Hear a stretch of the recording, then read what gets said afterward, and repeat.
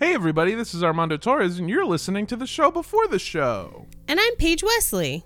And with us we have... Oh, hi, I'm Blaine Gibson. Yay! Yay! Oh my god. It's so nice of you to stay. I'm so big and strong, and I... and I... Hold on. Don't make me Blaine laugh. And I have so much time for my very good friends at Cult Podcast, and I'm totally not too busy for you guys, so I'm here for the intro. Blaine, it's so nice to have you here. It's so great that you're so generous with your time. It's always wonderful to have you on the show. Thank you. Yeah, I never make you feel like it's a hassle to be here. Oh, Blaine, thank you so much for joining us. I'm, again, Armando Torres. This is a really fun episode. We're joined by Blaine Gibson, a very good friend of the show, to cover a topic that we've been waiting to cover for a very long time. Yeah, today we are covering cult deprogramming, and it's going to be lit. But before we get into it, we've got some news. The first piece of news is that we are releasing content on our Patreon. This will actually be the last episodes of Maneater will drop the same day as this episode. Wow. Maybe we'll do a wrap-up episode where we talk about it. Maybe has Mikey and Todd been listening to it? No, I don't think so. I don't think any of our friends have been listening because I don't think any of them have the Patreon link. You know what? That's a fair point. Well, maybe we'll be able to get them that, or we can wrap it up and give a final author's notes. Yep. We're also going to start doing more Speculation Zone episodes, and that's going to be a lot of fun. Yes. So go to patreon.com/cultpodcast for all of that information. If you're looking for a new place to listen to the show, can we suggest Rooster Teeth? Cock-a-doodle-doo! Yeah. There's a very fun part in this episode later where we do that, and Blaine is not legally excited about that bit. But you can go to roosterteeth.com. You can also get the app on your Xbox, your Amazon Fire Stick, your Roku television, and a bunch of other devices as well. Or you can, again, just go to the website, roosterteeth.com. Yeah, that's pretty much it. I think without any further ado, let's get into the show. Hello.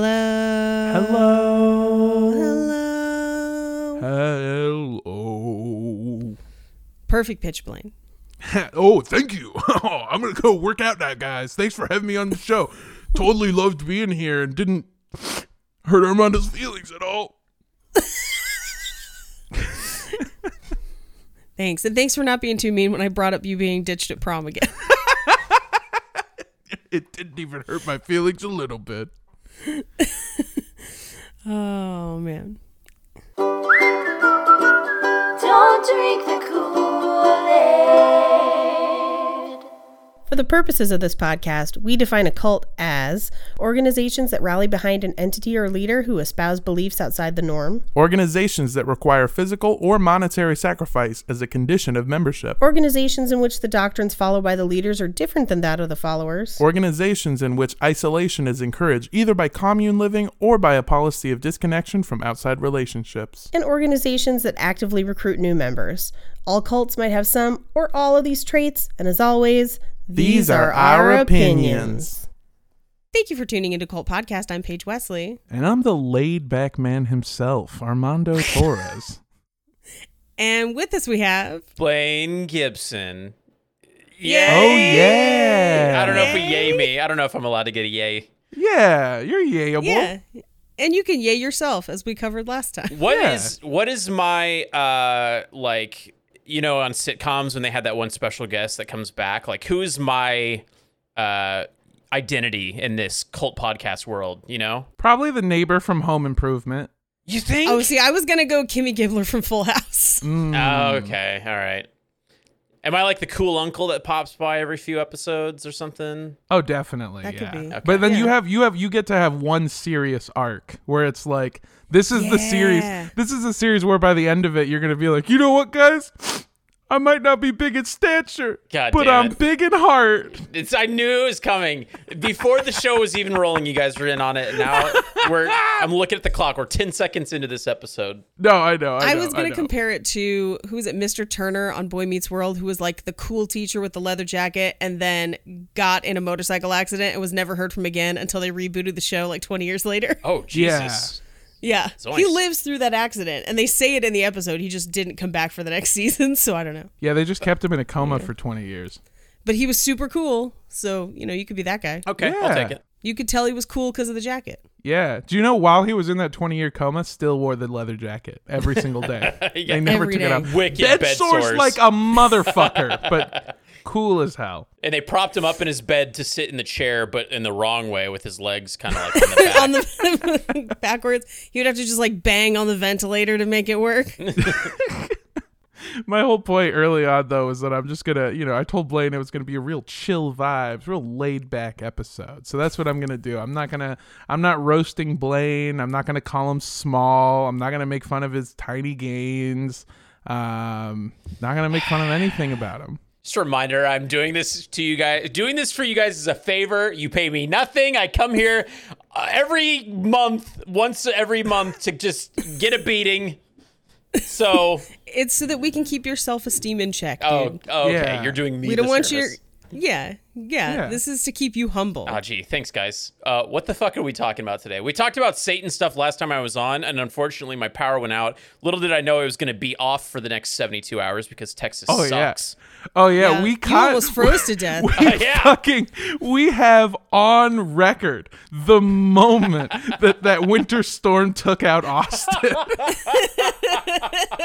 That's true, we do. We could combine those other 3 tracks and just see the moment when it happened. I went to the Oklahoma City bombing building, like memorial thing, and they have a recording where you listen to it. And you listen to the moment the bombing happened, and that's going to be my Oklahoma City bombing. It's me just being like, and then the pee ball's filled with cum, and then the electricity It goes. just ended. Dude, in 20 years, they're going to have that same setup, but when you put the headphones on, it's just our Timothy McVeigh series. That's exactly right. Also, Oh, man. I went to the Timothy McVeigh, or sorry, it's not the Timothy Memorial. The Oklahoma City bombing memorial. Anyways, I went to that Sponsored by after- Burger King. After I listened to you guys' series on it, and it was fascinating. I was like, I feel like I know so much more because I listened to the show. So, yeah. Listen to the show, Thank you. listeners. Yeah. To the show. You're already here. The battle is halfway won. You're leaving out the best part, which is that obviously Blaine is in Austin. And so he sent me a picture of him there, and he goes, I went to the Oklahoma City bombing memorial. And I went, oh, weird. Where is it? And Blaine didn't text me back for like 2 days. That's the best roast of all, Blaine. I That's my remember- favorite thing ever. I remember seeing that. I was like, is this a bit? Fuck it. I'm just. Yeah, I was so stupid. Blaine was like, I'll come back to you when I have a cooler head. And it took him 2 days. Oh, God.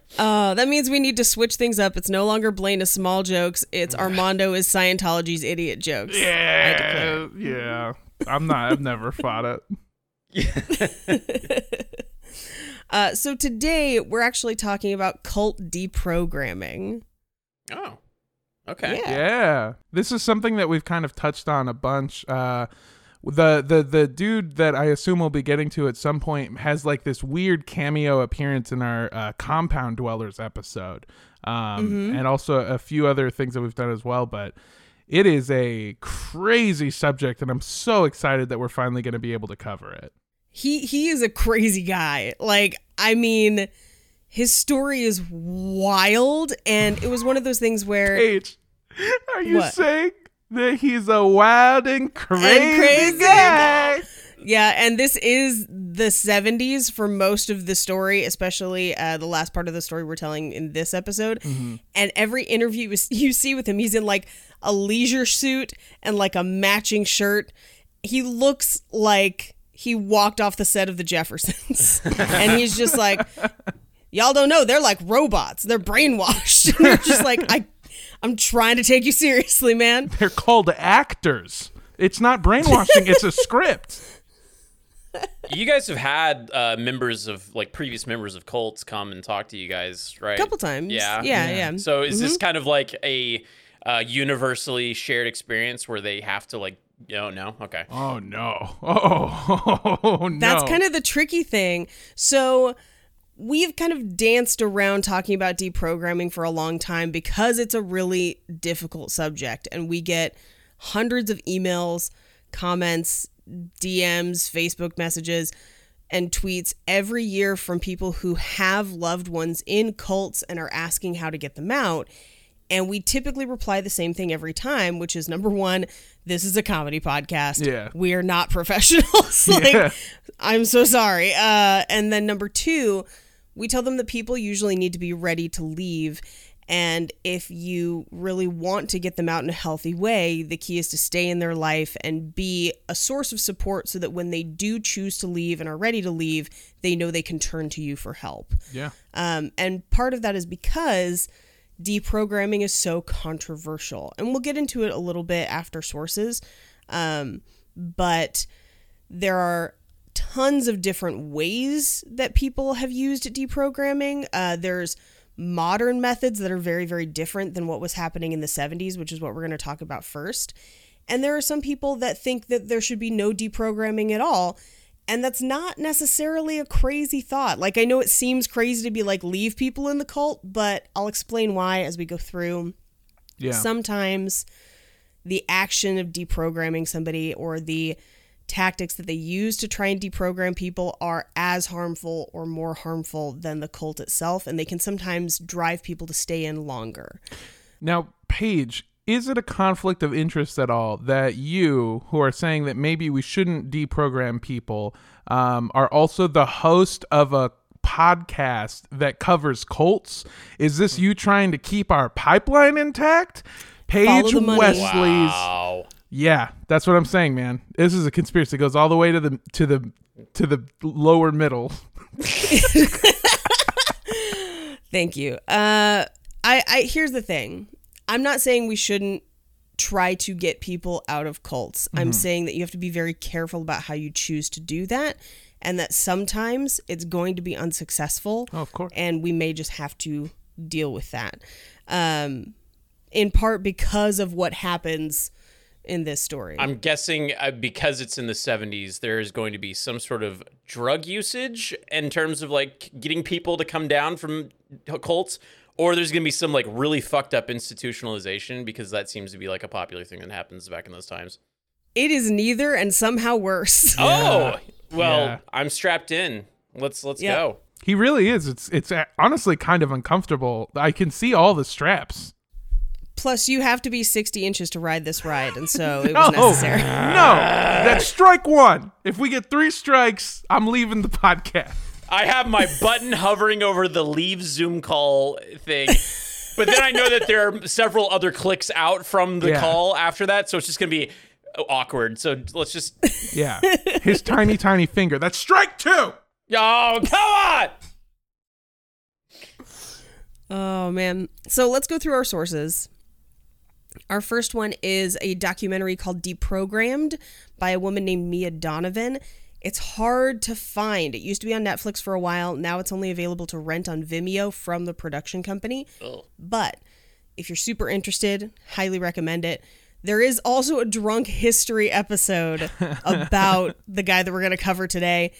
It glosses over a lot of stuff, but if you want to dig into it, you totally can. Then we have an article called This Documentarian's Personal Journey into the Wild Kidnapping-Filled World of Cult Deprogramming by Elena Nicolau, which is actually about Mila Donovan, who made the documentary. Her brother was deprogrammed by the guy that we're going to talk about. We then have Ted Patrick, the First Cult Fighter, which is an article by a source that I will reveal later in this episode. Don't worry, it's going to be great. I'm worried. Then we have Ted Patrick, Breaking the Spell That Binds by the Washington Post. We have Let Our Children Go, which is Ted Patrick's book about his deprogramming method. And then we have Devotion, Damages, and Deprogrammers, Strategies and Counter-Strategies in the Cult Wars by Barry A. Fisher. Are you guys ready? Yeah, so ready. All right. So as I mentioned, a lot of times when people ask us about how to get people out of cults, our answer is kind of people need to be ready. But nobody likes hearing that. And I don't blame them, because the root of everyone's desire for deprogramming and things like it is that they've seen their loved ones being hurt or exploited, they've seen their personality shift, and they feel like they're losing a person that they love, and they wish that they could just pull them back so that everything would be okay. It's like having a family member who's like a Cubs fan. You're just like, I hate seeing this happen to you, man. Fun fact, we're not super going to cover it in our third episode, but people are using a lot of these same deprogrammers for their relatives in QAnon. Oh my now. God, yeah. I've Yeah, seen that too. yeah. Do you know how many relatives that I didn't know were Cubs fans? And now that's all they post about on Facebook. Oh, They're never man. coming back, guys. It's over. They're not. They're just following those Cubs drops. Like, the Cubs are going to win the series. And it's like, what happens when that doesn't happen? Are you still going to believe? Anyway, that kind of thinking of wishing that you could just pull someone back and then automatically everything would be okay kind of misses the reasons that people join cults in the first place, which we talk about a lot, because cults are manipulative and actively recruiting people, but there are still people that don't join that aren't affected by it. The people that do join because a cult taps into something personal. It's a need for them, either emotionally, ideologically, or physically. Something about that cult meets their needs. And as we say a lot, anyone can join a cult. It doesn't have anything to do with how smart or savvy you are. It has to do with a group approaching you in a time of searching or emotional need and connecting with you. So simply pulling somebody back when they're not ready to leave doesn't get to the core of why they were there in the first place. And that's where the problems start. And that's also the trickiest part of deprogramming, because sometimes it works. Sometimes you get the intended outcome. Sometimes people leave. But it's not always easy, and it's not ever painless for the person being deprogrammed. And on the flip side, sometimes it doesn't work. Sometimes people get hurt. Sometimes they get tortured. Ooh. And sometimes deprogramming can have the exact opposite effect of turning people closer into the relationships or groups that are potentially harming them. It's like Pet Cemetery rules. They come back, but they don't come back the same. Yeah.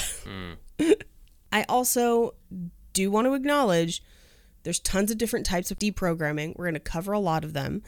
And if you're someone who has looked into deprogramming, you probably know about some of the court cases I'm going to cover later in this series. Please be patient. Don't think that I'm going easy on people. I will cover the bad things that happened, but we just have to lay down some history first, and then we'll get into all of the crazy stuff that happened. And I also want to give a little bit of a trigger warning, especially if you're someone who's gone through deprogramming, because some methods can be as bad as the cults people came from, and some have even resulted in permanent injury or near death. There is a history of abuse and assault and torture in the attempt to get people out of cults. We are definitely going to be talking about some of those things later in this series. But with all that out of the way, if we're going to talk about deprogramming, we have to talk about the guy who is credited as being the father of modern deprogramming, a man known colloquially as Black Lightning. Yeah. Whoa. It's on his business cards. Yeah. And he was called Black Lightning because he had a habit of just kidnapping people off the streets, just like quickly snagging people. And cults would then try to sue him, and they'd be describing like how fast a person disappeared. And they're like, oh, he's just like Black Lightning. And so he was just like, yeah, I am Black Lightning. Is he a black man? Yeah. Yes. Okay, Yeah, just yeah, making sure. That's a superhero. Whatever he's. I mean, well, I'm probably going to learn some things that'll make me think otherwise. But Yep. Okay, Yep, cool. You definitely Yeah. are. But Yeah, we're going to yeah. isolate that recording for use later. oh, he's like a superhero. Just play that back every time he does something terrible. Remember, Blaine? So Theodore Roosevelt Patrick Jr. was born in 1930 in Chattanooga, Tennessee. Yeah, I'd go by Black Lightning too. 100%. Instead of Ted Patrick. Yeah. But 1930 in Tennessee is 4 years into the Great Depression and about 38 years before Jim Crow laws would be repealed, and about a 2.5-hour drive away from the headquarters of the Ku Klux Klan. Oh. So what I'm saying is, as a young black guy, it's not a great place to be. No. It's bad. He actually describes his birthplace as, quote, a red light district, and says that he was, again, quote, his words, not mine, surrounded by thieves, prostitutes, murderers, and pimps. He's a public speaker. He does a lot of events in public speaking, and he talks about his childhood a lot. And he goes into a lot of crazy stories that, like, if you have time, watch some of his, I don't want to call it stand-up, but basically it's stand-up. Yeah. I was going to say, it sounds like he's doing a type 5. Yeah. How much do we trust this guy? Like, are his stories real, or is he one of those compulsive liars like we've covered in the past? There's definitely going to be pieces that are embellished, but there's also a bunch of stuff that we can actually prove because there are documents and things about it at the time. I do have, towards the end of this episode, an alternate version of something that he tells as one of his normal stories, but it's by a pretty trusted source. So we'll get into that towards the end. But I would say for the most part, we can trust a lot of this information because most of it is verifiable. The only thing we can't necessarily trust is some of the stuff about his childhood.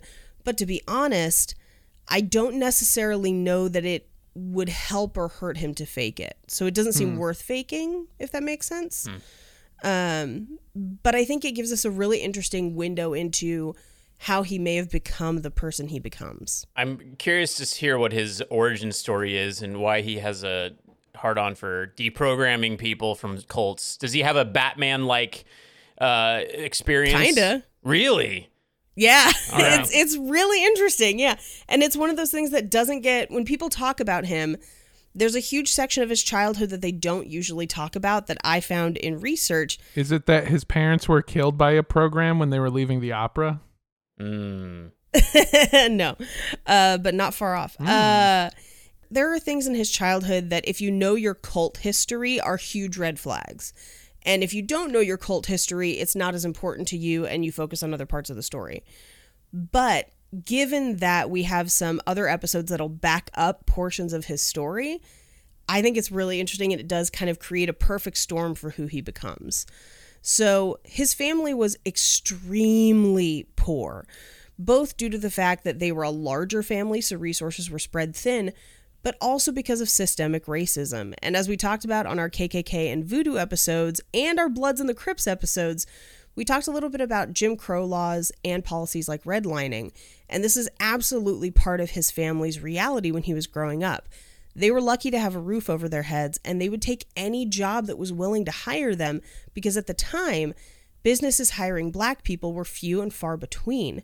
Both his grandfather and his uncle worked as preachers at the time, sometimes with their own congregations, but often with revivals because the money was better.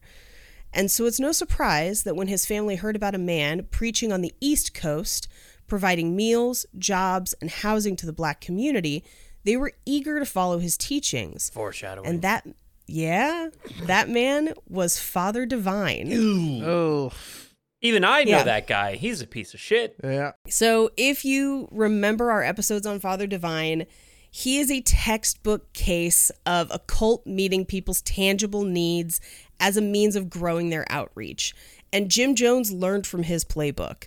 They knew that if you could make somebody's day-to-day life easier and better, they would be indebted to you and follow you.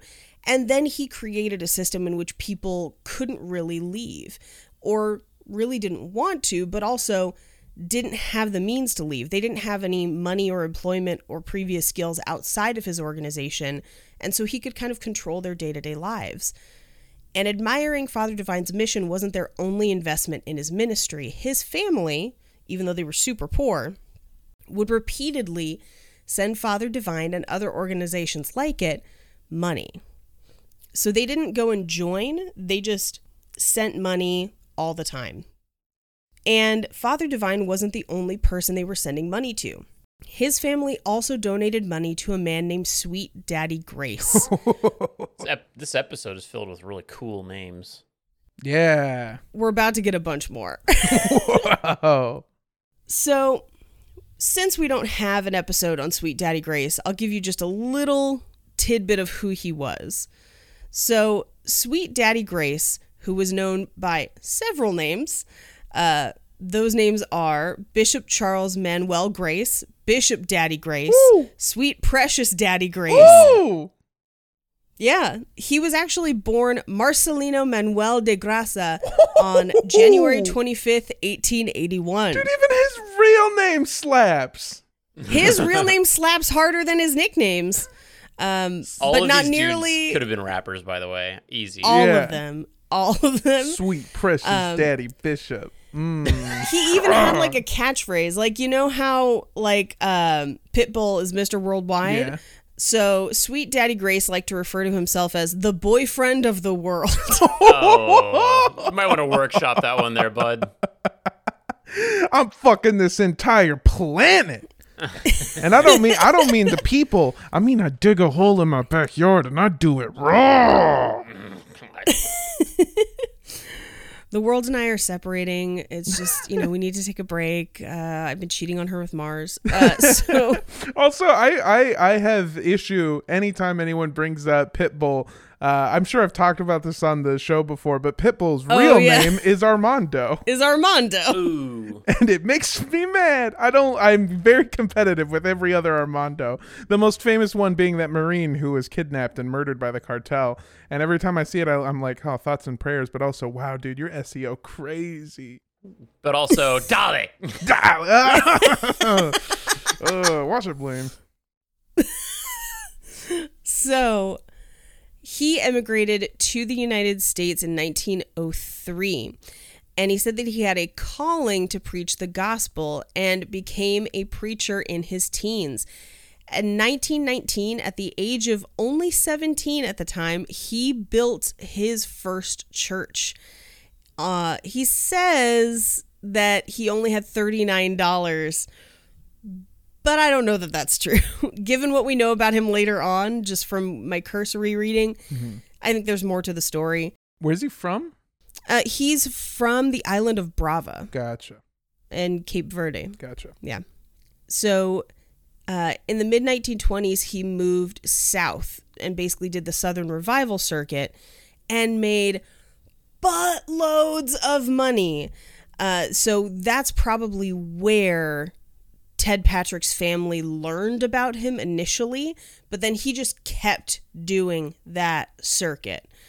And he dressed like, the only way I can really describe it is Black Liberace. He's got like Nice. long painted nails, huge ornate outfits and hats and robes. He would drive in limos to revivals. It was a whole thing.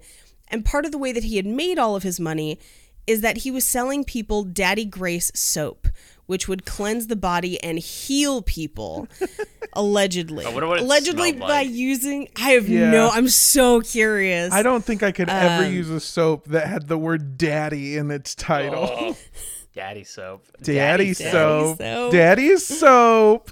Well, could you then use Daddy Grace writing paper or Daddy Grace magazine or Daddy Grace elixir, which if you put it on your chest will cleanse everyone? So I think it's just That's like just Vicks Vaporub. VapoRub. Yeah. Wait, Vicks Daddy Grace Vaporub. time out. Pause. Real quick. Are you guys fucking with me right now? Because this sounds like one of those fucking Dead April Fool serious. jokes.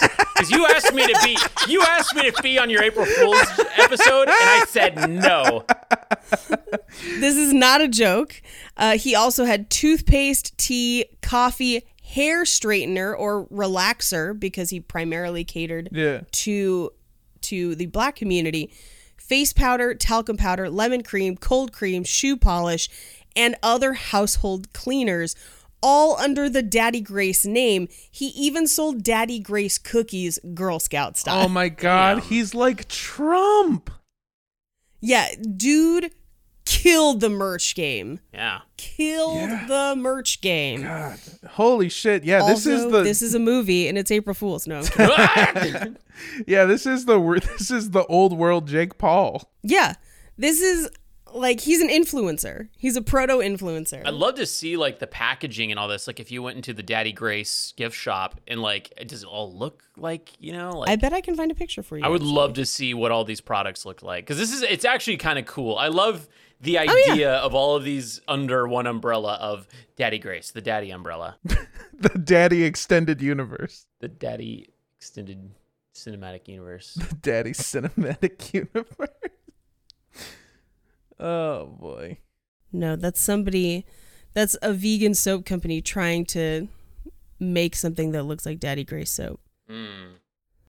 What do our vegan audience members want? Daddy Grace callback. Daddy Grace throwback. I don't have pictures of that. I do have pictures of him giving mass baptisms. And let's see, we can kind of see in this, you can kind of see his robes. I'm looking this guy up just to make sure I'm not being pranked. Holy shit, look at this hair. Yeah. Woo! Whoa. Yeah.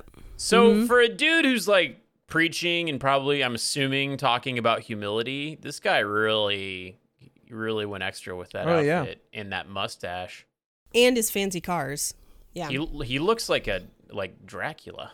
He does kind of look like Dracula. But like holy Dracula. I mean, it's not that much different than the like mega preachers we have now wearing fucking like Yeezys on stage talking about how Jesus was like a really kind, giving man. That's what Jesus would have wanted. My husband sent me an article that's just a list of pictures of televangelists wearing expensive shoes. And it was just like Yeezys, Nike, whatevers. And I was just like, oh my God, that's ridiculous. Oh, stick that in my veins. I love that shit. I'll find it. I'll send it to you. So these items were widely sold, responsible for most of his fortune, and they were what caught Ted's mother's eye. Because Ted had a speech impediment. And we don't know much about it other than he says as an adult, there are still words that he can't quite pronounce properly. And so his mom paid unknown sums of money to buy these products to try and heal him, took him to any number of preachers and group leaders to try and help his impediment, bordering on exorcism style practices. What? Yeah. Where they're like holding him down and shouting at him in tongues to be like, speak correctly, and he's just like shaklamana glamada, and they're like, not correct enough. Yeah, they're speaking to him in tongues, and he's like, are you sure I'm the one with the problem? I don't think I am. But the older he got, the more he felt like, although he still believed in the Bible and all of the things in it, that these people were con men, and they were preying on his family, and he hated it. Yeah, there's nothing wrong with having a speech impediment. It's like back in the day, they used to fucking beat you for using your left hand. It's just like, let people do the shit that people do. Let people have it feel like a stranger sometimes. Like, I don't know why it's such a big deal. Oh, Blaine, you're not laughing. It's because in Catholic school, if you jerked it with your left hand, a nun would wrap your fingers with a ruler. I'm not laughing because I'm mixed-handed, and that's as a result of I was supposed to be left-handed, but the education system, they kept trying to make me a righty. So now my handwriting is just dog shit, and I don't know what I am. I don't know what I am. Yeah. People are like, "Oh, you're ambidextrous," and I'm like, "No, I can't do anything good with either hand." Ambidextrous when you could live on land and water, right? Yeah. Yes, it is, Armand. Sick. That just means there's never a stranger in Blaine's house. It's exact. I'm very frustrated by that too. Which hand do you jerk it with? Right. So remember that next time, Cult Podcast listener, you come shake my hand when you meet me. Yeah, emphasis on the cum. That. Can COVID happen for a few more months so we can avoid that? At least everyone will have hand sanitizer on them when the world opens back up. It's true. Next RTX, it's just a line of people with Purell. Oh, man. So Ted, frustrated by all of this, dropped out of school in 10th grade to immediately go into the workforce in hopes of supporting his family better financially. And he did a ton of different odd jobs. And after a few years, he was running his own successful nightclub as a teenager. Whoa. Damn. Yeah. And modern day, like, especially when you see talks and stuff with him, he likes to say that he dropped out of high school, but he has a PhD in common sense, which is ridiculous. That's one of those daddy jokes. That's a pretty cool line, though. Dude is full of great lines. But honestly, he's kind of right. because he has street smarts to the max, and he was pretty successful at almost any job he put his mind to. And something that comes up again and again is that, speech impediment aside, he has a way with words. He's got those lines, and he was a people person, and he was good at getting people to do what he wanted or needed them to do. Yeah, Kind of like a cult leader. Exactly. Also, I know this isn't what you're saying at all, Paige. I know this isn't what you're trying to say, but yeah, having a speech impediment doesn't at all affect your ability to just be one charming SOB. Yeah. Also, like, fuck, dude, you opened a nightclub in your teenagers. When I was in high school, the way I made money was I would buy a bunch of sodas before school and then sell them out of my backpack. Like a drug dealer, because our school didn't allow sodas on campus, and so I would sell them out of my backpack. Got caught twice, almost got suspended for it. But my mom worked for the school district. I had an inside worker. I will say, not only is he super charming, and that's kind of what makes the difference, we have to also remember that this is a nightclub in the South under Jim Crow laws. So, like, imagine, like, having a black nightclub in the hardest place to have a black nightclub. Like, he clearly was good at what he was doing. Yeah. He ends up getting married and having a son, and he becomes the co-chairman of the 19th Ward in Chattanooga, Tennessee, all before the age of 25. And that's all verifiable with documents. And I had to Google what it was. But essentially, it's like low-level local government, kind of like an assemblyman. Yeah. But again, he's not even 25 yet at this point. God. But he's a prominent business owner in the community, and so people trust him. Oh, 25-year-old prominent business owner. I don't know. That sounds pretty unrealistic. I don't know if I believe that. Shut your fucking mouth, Blaine. This sounds like somebody. Sounds like I should be going by Big Daddy Mondo. I'm gonna start making soaps. What was it? Big Boy Mondesi? Big Boy or whatever? Mondesi? Big Bubba Mondesi was the name you came up with that one time. Oh, dude, I forget that we own Big Bubba Cult Podcast as a bit on Instagram. We do. And every so often, yes, we do. Instagram will just send me a notification like, "Hey, Big Bubba Cult Podcast, you haven't posted for a while." I'm like, "What the fuck is this?" Is Instagram coming on to me? What's going on? Hey, Big Bubba, you haven't been on here for a while.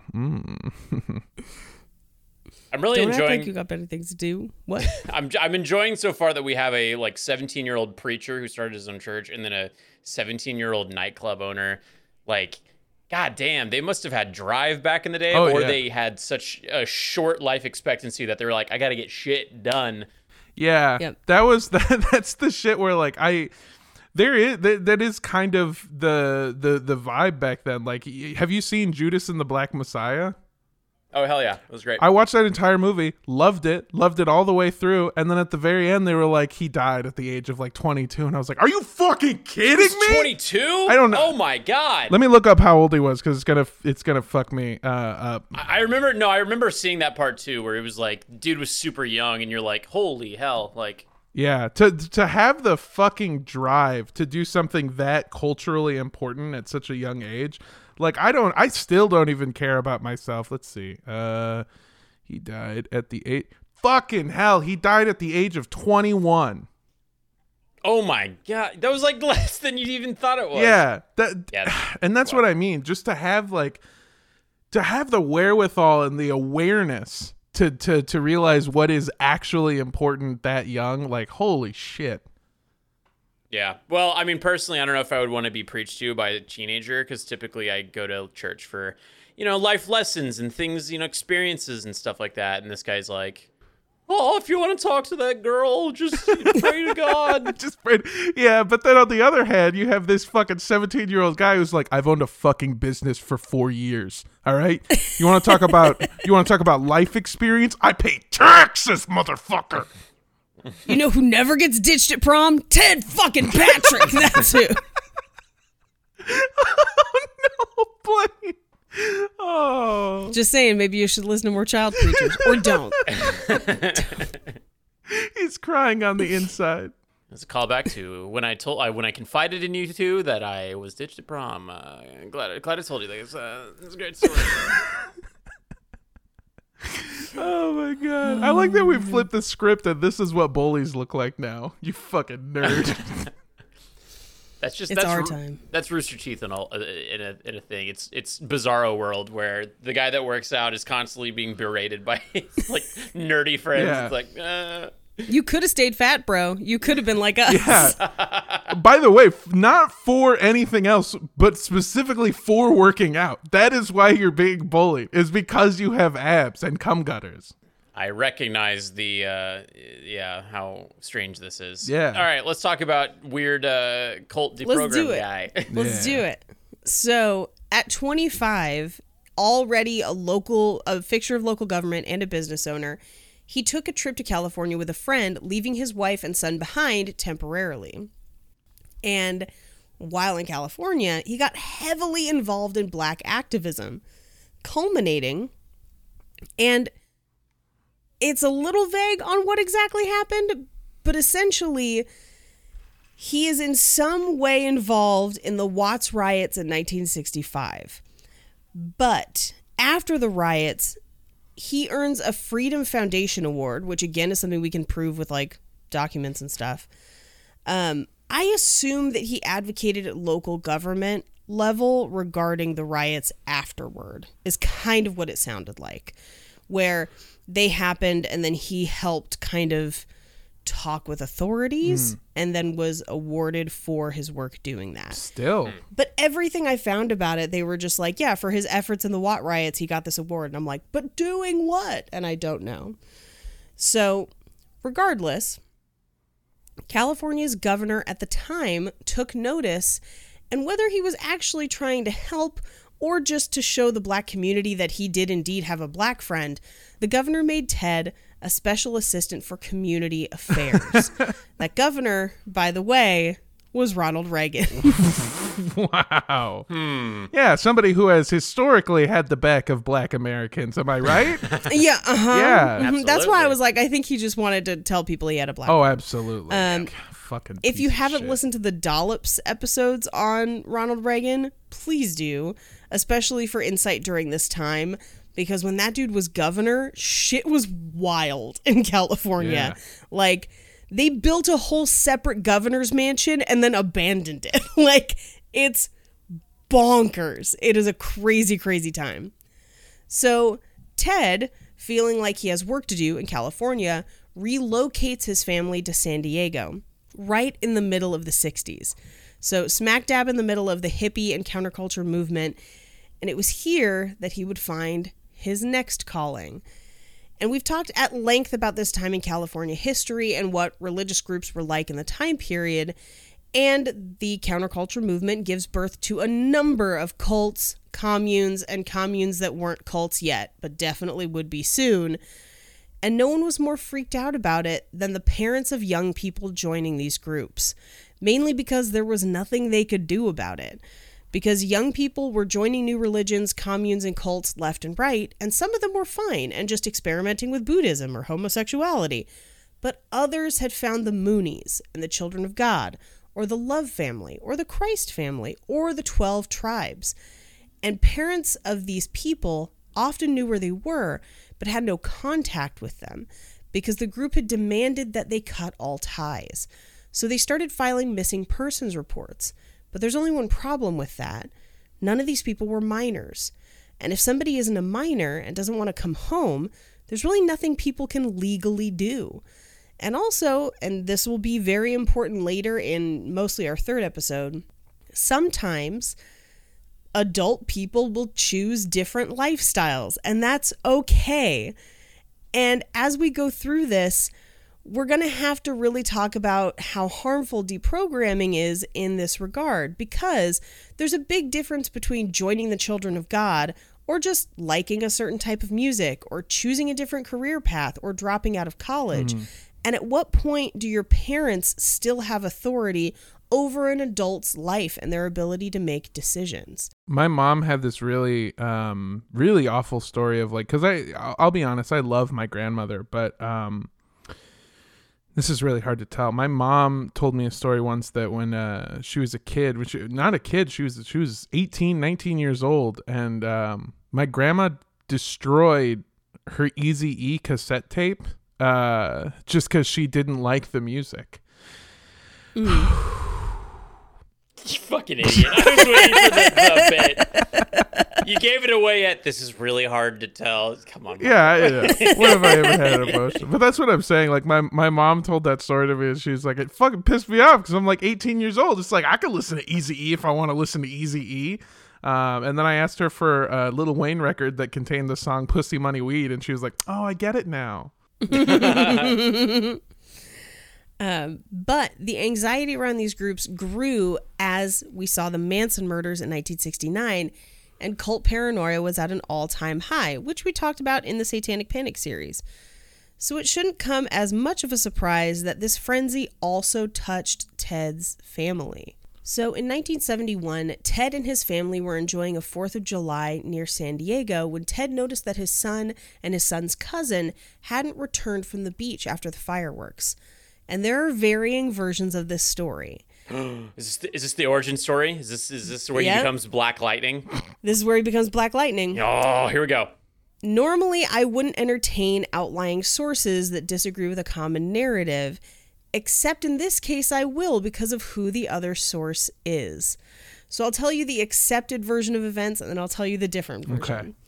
So the accepted version, and the version that Ted has told many times and does tell in the documentary that we listed in our sources, is that hours later, his son and his son's cousin come back and they tell Ted how they had encountered the children of God on the beach and they had attempted to recruit them and even temporarily physically prevented them from going home after the fireworks. Oh. And according to Ted, they came back, but they had a marked personality change, also a physical one. Ted's very fixated on eyes. He talks about it in almost every interview and every deprogramming, how he thinks once people have been brainwashed, their eyes look different. Okay. No, he's got an eye fetish is what he has. Girl, those eyes. But he felt like his son and subsequent cases didn't quite look right in the eyes. And following that 4th of July, his son suddenly had no interest in other hobbies and only wanted to read and debate the Bible with his dad. And it was such a drastic shift that Ted claims that he deprogrammed his own son over a matter of days, debating the cult's beliefs, and his son recovered and had no further interaction with the cult. Now, this is the different account, and it's the one that I kind of believe more. And here's why.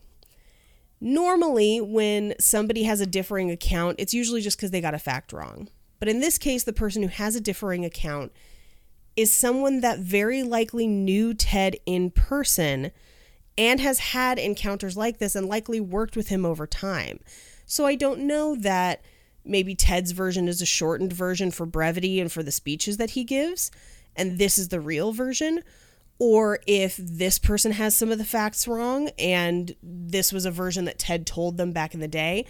But suffice it to say, I'm pretty sure they knew Ted and worked in some of the same situations as Ted, and that person is Cult Podcast's pro bono lawyer, Paul Morantz. Oh, shit! We got Paul back? We have an entry from one of Paul's books back that I cited in sources. He's the mystery source. So Blaine, it's on his website. Catch me up here. I'm in the weeds. What's going on? All right. I fucking love Paul so much. So back in the day, before I was writing episodes, Paige did an episode on a group that did not love being called a cult and threatened legal action. Let's go back to we did an episode on Synanon, and Paul was the lawyer for a woman escaping Synanon. They put a rattlesnake in his mailbox. It bit him. Oh, he survived. Yeah, he survived because he killed the fucking snake and brought it to his neighbor. It with him to the hospital. Yeah, and was look, this fucker bit me, and then collapsed, and they saved his life because they knew what fucking bit him. Got better, won the case against the cult, and then went on to sue them himself for putting a snake in his mailbox, basically bankrupting and crippling that cult. He's responsible for why Synanon is no more. total fucking badass. Hell yeah. So he does like a lot of pro bono, like fighting cults work, right? And so I forget how it happened, but we got in contact with him. I think it was through. Well, you were right on the money. We did the episode that shall not be named, episode 17. They Is this sent a us deleted a episode Yes. or? Yeah, it's a okay. deleted episode. They sent us a cease and desist. They're the only people to ever do it, believe it or not. They sent us a cease and desist, and we were like, we don't know what to do. We don't have any money. We don't have a lawyer. What do we do? And we had just so recently done the Synanon episode that I was on his website, and it has like a contact me form. And I was just like, Colt's fuck bugging it. you? Are you finding rattlesnakes in your mailbox? Call me. My name's Paul. Boy, I know how that goes. His commercial ends with him snapping a snake's neck. just like cracking it. Takes a lot of effort. They're very flexible necks. Very durable, yeah. We email him. Turns out he lives down the street from where we were, because we were at Marie's house. Lives down the street, and he literally just emailed us back and was like, come over. So like we were recording, got the email, and we were like, okay. So we just like showed up at his house, and he was just like, come on in. And he's got like a skeleton of the snake and No, stuff. wait. It's So better than that. great. He has the skeleton of the snake molded into the logo of the cult that put the snake in his fucking mailbox, dude. Damn. Like mounted on a plaque gifted to him by members of the cult that had left. Yeah. So That like he had helped Yeah. get them over the shit. Yeah, deprogrammed in a not terrible way, right? Well, that's kind of what's interesting, because that predates a lot of this. Got it. And the tactics that particular group used to use are very similar to some of the ones that we'll see in deprogramming. But Paul went on to basically just go after cults as a lawyer. Like, that's his MO. So he definitely would have worked with Ted at this time. He would have encountered him. I am fairly certain that they knew each other. And so that's why I'm going to include this other account, which to me is more detailed and makes a little bit more sense. Seems like Paul is like the Batman if the cults are like the bad guys, Yeah. and then Black Lightning is more like the Red Hood, where he's like bad but still trying to do some good. Yeah, but he's bad. like Paul Schaefer's like Batman from Batman the Animated Series when Bruce Wayne's all old. You mean Paul Morantz, not Paul Schaefer? Yeah, I don't know why the fuck I fucking Paul Schaefer. Paul is like fucking Batman from Batman the Animated Series or whatever when Bruce Wayne's like an old man trying to train the new Batman. Oh, Batman Unlimited. Batman yeah, Unlimited, yeah. And he's just like Or wait, is it Batman Unlimited? Oh shit, hold on. It's not Batman Unlimited. Batman Beyond. Batman Beyond. Batman Beyond. Batman, yeah. I will say about Ted, he's definitely has good intentions, I would say. The road to hell is paved with good intentions. And Ted will get results as we go through these episodes, but often he's not necessarily getting them on purpose. Like, he's accidentally getting good results, and his heart's in the right place, but his actions, I would say, vastly overstep people's personal civil liberties. And it's going to be a problem. But here's Paul's account of what happened. So that night, Ted's son did not come home until much later, and does recount the strange story when he does eventually get home. And he was maybe even a little bit confused. But this leads Ted to do what any parent would do. Call around to other parents in the community and see if any other children had experienced the same thing. So they finally find his kid. His kid's a little off. So he starts calling other families that were at their party. And then those families call other families based on who was there that night. And lo and behold, between his initial calls and those families calling others, they found at least 26 other people at the park that day that had encountered the children of God with similar stories. And as the phone tree grew, the number gets up to 52. Plus, one woman's 19-year-old son was missing. And according to his mother, he called 5 days later to tell her he was leaving the family for the children of God, and he wouldn't be returning home. And because of his age, the police refused to open a case, but that didn't sit right with Ted. And at this point, Ted's account and the alternate account converge, and they're back to the same story. What everyone agrees on is that Ted then infiltrated the Children of God as a potential member. And this wouldn't be the last time he would do this either. He also tries to infiltrate the Moonies later on. Ooh. Jesus. Yeah. But Ted... Does he have like a disguise on when he does this? No. Thank So God. he literally drives around beaches. He finds them at Mission Beach in San Diego, and he just got on one of their buses. And most of the other members were like 16 to 25 years old. He was 41. Yeah, I thought you were going to say he just drove around San Diego leaning out of his window just like, oh, Moonies. Come out and play. Despite sticking out like a sore thumb, he stayed with the Children of God for about 4 days before leaving of his own accord. And he claims that after those few days, if he had stayed any longer, he would have stayed forever. He had a front row seat to how manipulative those groups could be. And legal or not, he decided that he was determined to do something about it. And that's where we're going to leave off for this week for our episode on deprogramming. Oh, shit. Nice. Yeah. By the You guys, you came here and then you teased me and you're talking about these things and I want to know more about Black Lightning and his adventures, his misadventures rather. Yeah, God. I think it does suck that when it comes to like cool nicknames, if you're just not white, your ethnicity gets added to that nickname a lot of the time. When I was in high school, people were just like, hey, brown bear. And it's like, I could just be a bear. You know, I could just be. It's weird. I have to be specific. Could have just been a grizzly. I mean, Armando, I think there's plenty of gentlemen who would just call you a bear if you wanted. Also, I do want to add just one more story to our Paul thing because I fucking love Paul. But my favorite... Yeah, I'm eating it up. I want to hear more about this dude. My favorite part of that night is that when we got to his house, so his house is covered in cult memorabilia, like old fucking cults and like their flyers, their like, like items from their history. And he was talking to us about how on eBay, he had been betting on an old Synanon like lotto ticket thing that they used to give out at their meetings. And Paige made this face and she was like, oh, I'm actually betting on the same item. And then I won it, fool. Yeah, I won it. Yeah.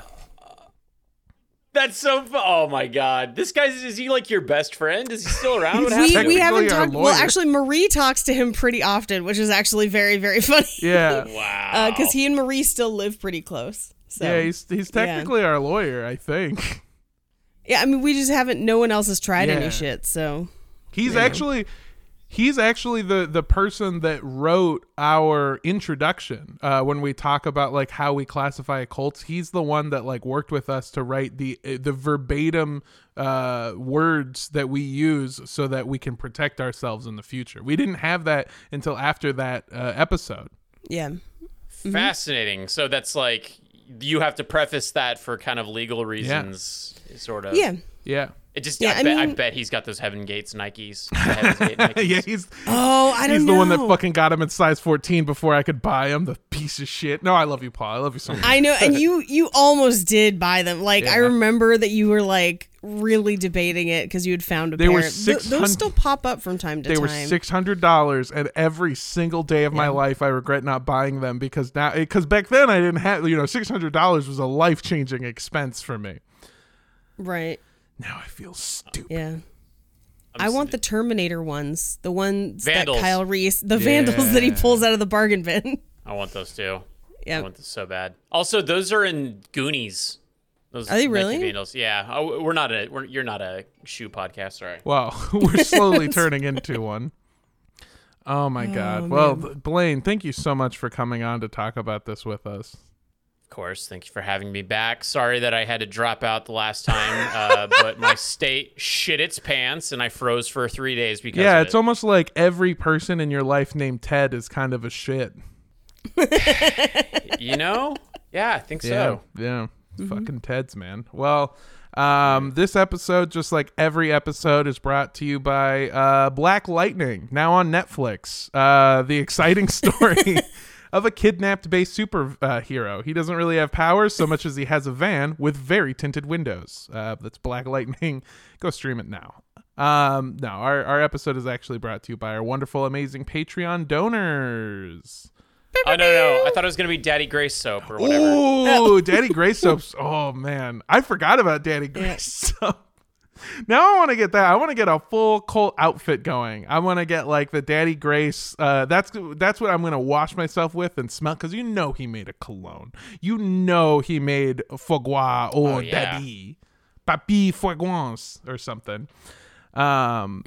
Yeah, that's what I gotta get. I gotta get a whole cult outfit. But if you want to check out our Patreon, where there's a bunch of awesome bonus content and cool rewards, you can go to patreon.com/cultpodcast. And if you're looking for a fun place to listen to the show, might we suggest Rooster Teeth? Cock-a-doodle-doo! Not participating in this. That's a new one for me. What animal is that even? You're so red in the face right now. It's a fucking Gaios. Gaios Tethos. I don't know. Silently I don't judging. know how to farm. So. Rooster Teeth is a great place to find a bunch of awesome content like Cult Podcast and Good Morning from Hell, as well as a bunch of other really cool shows like Red Web, Black Box Down, and many, many more.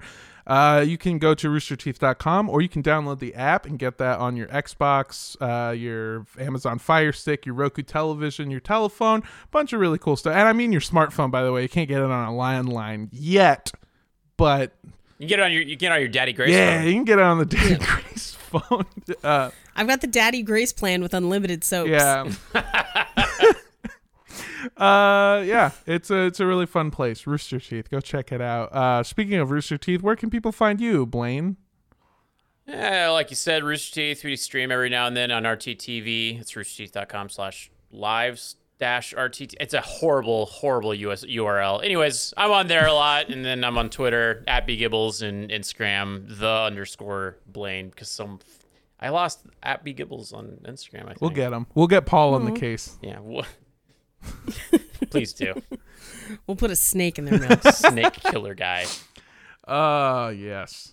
Hey, if you want to follow me, I do a bunch of stuff. A few weeks back at this point, but as of recording this a few days ago, Blaine and I played Among Us together on Rooster Teeth, and that was so much fun. Got to kill him for the first time in his life. Blaine was big because of a mod. That's 3 strikes. strike you're out. 3.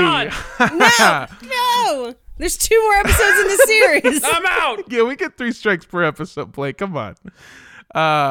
It's so much fun. You can find me and all this shit that I'm doing on Instagram and Twitter @MondoDoesStuff. You can also follow me on Instagram. And go do that, because I got a bunch of really fun projects in the works, and that's going to be the place to hear about them, because now we're recording this like weeks in advance, and it's very fun. Yeah. It is very fun. All of my projects will have elapsed by the time this comes out. Right? I have no idea. The concept of time is so weird when you're like, this is for today, but also 3 weeks from now. Yeah. Yeah, we talked about a thing that I wanted to talk about but couldn't talk about because Paige was excited about it, and I don't know when it's coming out. So time. It has no meaning, Yeah. and it keeps on ticking. Has no meaning. Yep. Yeah. If you want to send me your version of a Sweet Daddy Grace homemade soap, you can send that to me @Paige Wesley on Twitter or @Rampage Wesley on Instagram, TikTok, other stuff. And yeah, hit me up. If you want to follow the show on Instagram, you can do so @Cult Podcast. Or on Twitter @Cult Podcast Show. You can also send us an email to cultpodcastshow@gmail.com. Or if you made soap and you want to actually send it to us to keep us squeaky clean, you could send that to 3756 West Avenue 40, Suite K, number 237. Like the Shining. Am I off? Yeah, I'm off. No, you were right on. Los Angeles, California, 90065. That address is about as bad as the RTTV URL. Yeah. SEO, man. We don't know search engine optimization, apparently. Oh, you don't got to tell me about it. Google Armando Torres and tell me what you find. Oh, I'm the Paige Wesley on the first 3 pages of my Google. What up? Come at me. It's great. Some dickhead who found a piece of the Malaysian airliner has my name. And He's also at B Gibbles on Instagram. damn him! If I were him, I'd just start stealing your photos to put on my profile and just like merge it. And then people would just think that you found part of Malaysian Airlines. Well, Honestly, if I was me, I would also use Blaine's photos because he's hot as hell. You're just making up for it because you've been calling me small for the past 2 hours. I mean, you could be small and hot at the same time. Yeah. Fair. I think for this one, I'm going to say don't drink the Sweet Daddy Grace's mouthwash. Oh. I bet he makes good sweet tea, though, for real. Sorry. Probably. He did make coffee also. Ooh. Yeah. But don't drink the Kool-Aid. Bye. Bye.